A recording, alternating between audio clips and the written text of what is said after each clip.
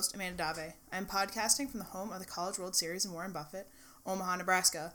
This is a pediatrician in training podcast. It is a resource for medical students and residents, and I'm your host. This podcast will cover high-yield topics, as well as interviews with pediatricians and pediatric subspecialists. I'm a first-year pediatrics resident at the University of Nebraska Medical Center in Omaha. I went to Tulane University in New Orleans for my undergraduate degree, and I received my medical degree from Creighton University School of Medicine. I just wanted to put up a brief disclaimer on these podcasts. So the information presented in this podcast is for educational and informational purposes only. It should not be construed as medical advice. This is general information and is not patient-specific. This information is not guaranteed to be correct, complete, or current. What I'm doing is I'm using this as an educational tool for myself and for you guys, and I'll be presenting topics after I research them and kind of discussing them from there. Okay, so let's get started in talking about esophageal caustic injury today.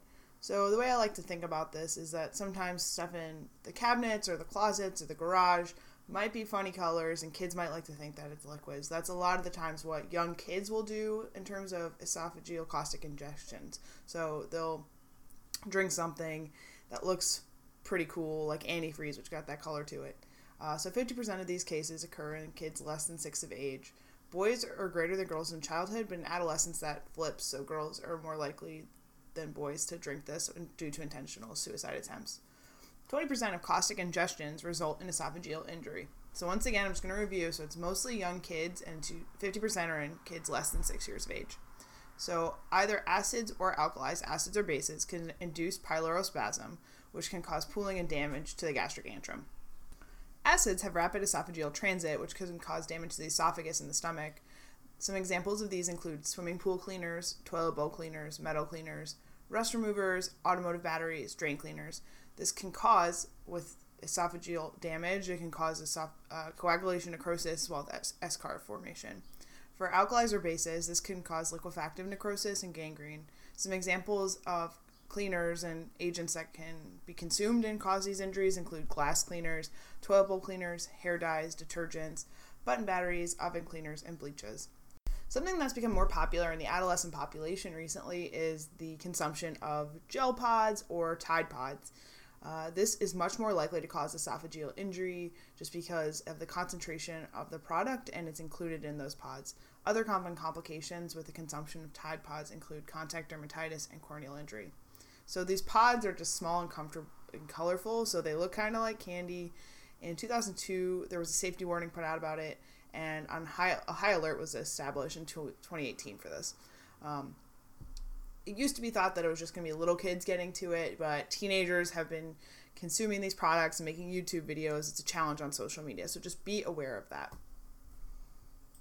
And remember, you always want to take a good history and kind of ask what the parent or guardian thinks the kid has been exposed to. This, in the younger kids, will probably give you a lot more information rather than just like asking the kid over and over what they drink. Whereas their mouth hurts, they're screaming, they're crying, they may be bleeding from the mouth, and they will not be able to tell you necessarily what's going on. Signs and symptoms of a kid that presents to the clinic or emergency department and has ingested something will include searing or burning pain of the mouth and lips, drooling, difficulty swallowing. They may also have stridor, dysphonia, some sternal or back pain, or bleeding. Now, what imaging are you going to do? You'll probably get a chest x-ray, and this will show concomitant aspiration. You can also do contrast radiography with water-soluble medium. When we go into the discussion of the different grades of injuries, a contrast radiography with water-soluble medium will show grade 3 injuries. You can also do laryngoscopy and endoscopy in terms of diagnostic procedures. Okay, so let's take a second and discuss the grading of these injuries. The degree of injury can be graded similarly to that of thermal skin burns and will hold similar prognostic implications. Okay, so if it's grade 0, that's normal. Grade 1 is mucosal hyperemia and edema. Grade 2A is mucosal hemorrhage, exudate, superficial ulceration, sloughing, and pseudomembrane formation. Grade 2B is the same as 2A plus deep, discrete, or circumferential ulcerations. Grade 3A has deep ulcerations and necrosis, as well as massive hemorrhage, obliteration of the lumen, charring, and perforation.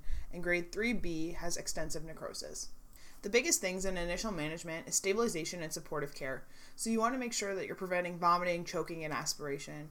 the induction of vomiting is contraindicated because that can lead to additional injury. So you don't want to make the kid puke more if that gastric contacts come into contact with the esophageal mucosa, and the acid or alkali is just going to make the situation worse.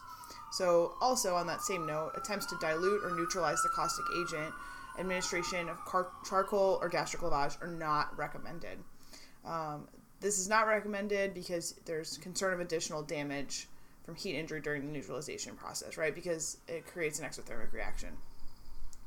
And then the use of diluting agents such as milk or water is not recommended because it's not really sure what the safety and efficacy of these products are.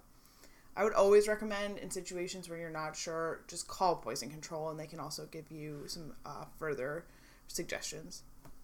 And then for asymptomatic patients, you'll just kind of monitor them and observe for several hours to make sure that they're able to tolerate PO fluid intake as well as their overall status.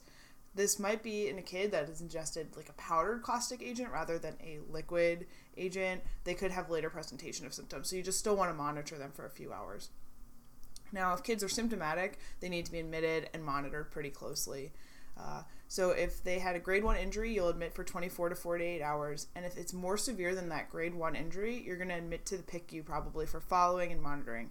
Now, if the kid's emergent, you're going to make them NPO, so nothing by mouth. You're going to do proper fluid resuscitation and nutritional support through TPN, as well as pain management. Now, if the kid has a grade 2B or 3 burn, as we discussed before, you're going to insert an NG tube under direct visualization.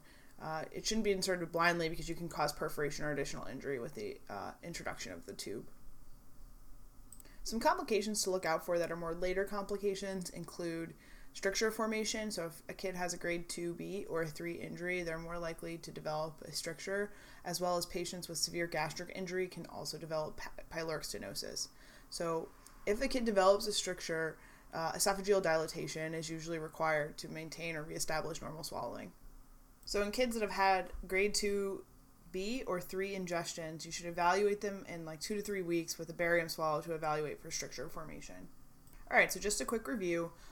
The major things that will cause esophageal caustic ingestions in kids are the consumption of household products, including cleaners, toilet bowl cleaners, antifreeze, things like that.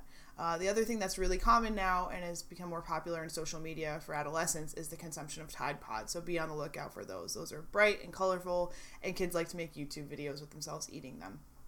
In terms of workup, you're going to ask if the kid has ingested anything, as well as ask the parents, and look for pain symptoms in the oropharynx, as well as dysphagia.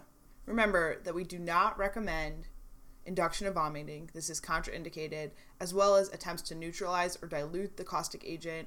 Administration of charcoal and gastric lavage are not recommended. Okay, I think that's it for today. Thank you guys for sticking with me. This has been a pediatrician training. We've discussed esophageal caustic injury. Now, if you guys have any questions, comments, or suggestions for podcasts, please feel free to email at amandamerrildave@gmail.com.